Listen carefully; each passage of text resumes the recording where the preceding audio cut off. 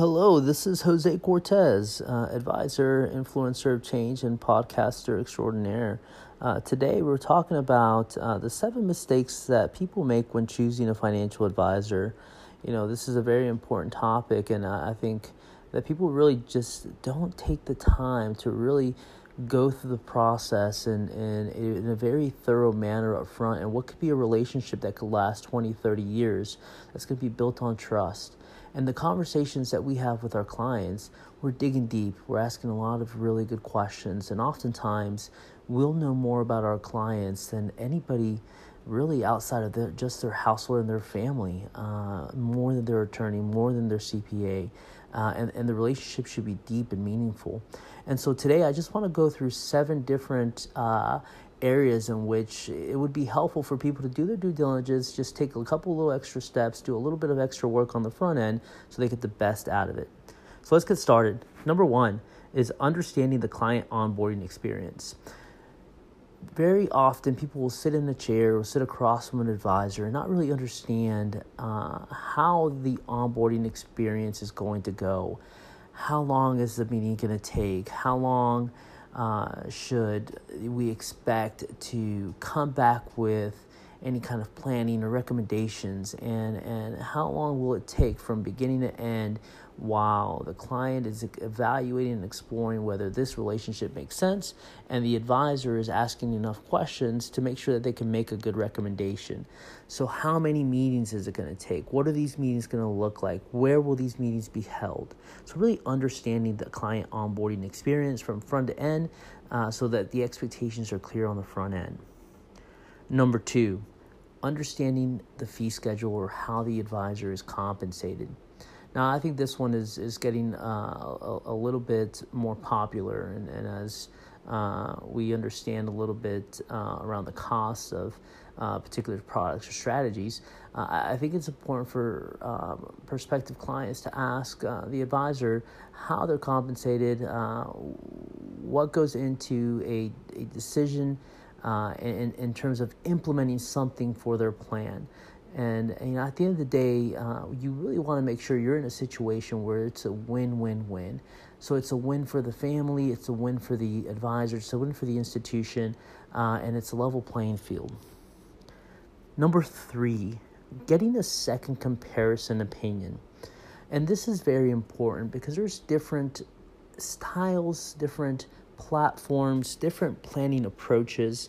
And at the end of the day, you have to go with a planning approach that really fits and aligns with your family's or your business's goals and long-term objectives, as well as your values and beliefs.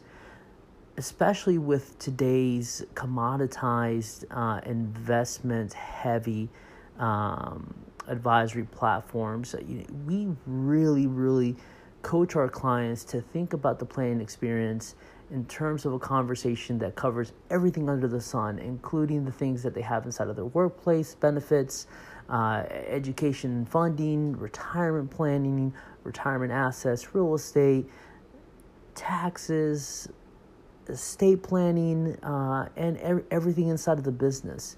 Oftentimes we see that clients have all these pieces to the puzzle, but often these pieces aren't talking to each other. So when you're sitting with the advisor, is that advisor really just having a conversation around investments? Really just having a conversation around return? Or are they having an overwhelmingly holistic approach to what's relevant in your world? And compare which one feels better. Number 4, making the time. This is what could be ultimately one of the most important factors of most people's personal lives, and how often we see that folks really just don't take time out of their schedule to really give this the attention that it deserves. We're living really busy lives today. And often it's hard to just slow down and get off the treadmill of life and spend 30 minutes, an hour, once every couple of months, maybe a little bit more on the front end as we get clients onboarded, but really just taking the time and making sure that we're on track, making sure it's still in alignment with what you're doing, both in the personal side of things and in the business side of things. Number 5, asking questions. Whether it's for pride or being afraid to ask the wrong question, oftentimes we're seeing folks sitting in the chair, nodding their heads with a really blank stare. I challenge my clients to ask questions. I'm getting them to really look at and pause and really kind of think through what we're actually having a conversation around, to making sure there's a connection with the context in terms of where it fits, so that it helps them think through, where are the gaps? Am I missing information? Can I ask about something here? Should I be asking about something here? So that there's no gaps and there's more alignment in terms of what's going to get done and why it's going to get done. I think folks really need to come in prepared with questions on the front end, and really absorb the process, be present in the process, and really not be afraid to ask questions. And if you're in a room where you're really intimidated by the process or really intimidated by the advisor and you don't feel like you're comfortable enough to ask questions, that kind of goes back to either number 1 or number 3. Are you in the right place? Number 6, ask the advisor about their background and their personal life and their family and their values. You really want to know who you're working with and who you're bringing into your household. You have to have a level of trust and confidence to know that they're going to be there, and they're going to be there and accessible, and more than anything, that their background and their values and their beliefs really align with yours. I can't stress enough the importance of really just building that trust and relationship with somebody who you need to look to in both good times and in bad times. And number 7, connection and certainty. And what that means is, today we're in a place where we're flooded with information. We've got so much information at our fingertips, but we're failing to take action. We're overflooded with information, but we're underwhelming when it comes to taking massive action. And today people procrastinate, they make excuses, and you really want to have a relationship. So when you're evaluating an advisor relationship, you really want to feel like you've got an accountability partner, that you've got somebody that's going to push you just to do a little bit extra, just like a personal trainer in the gym.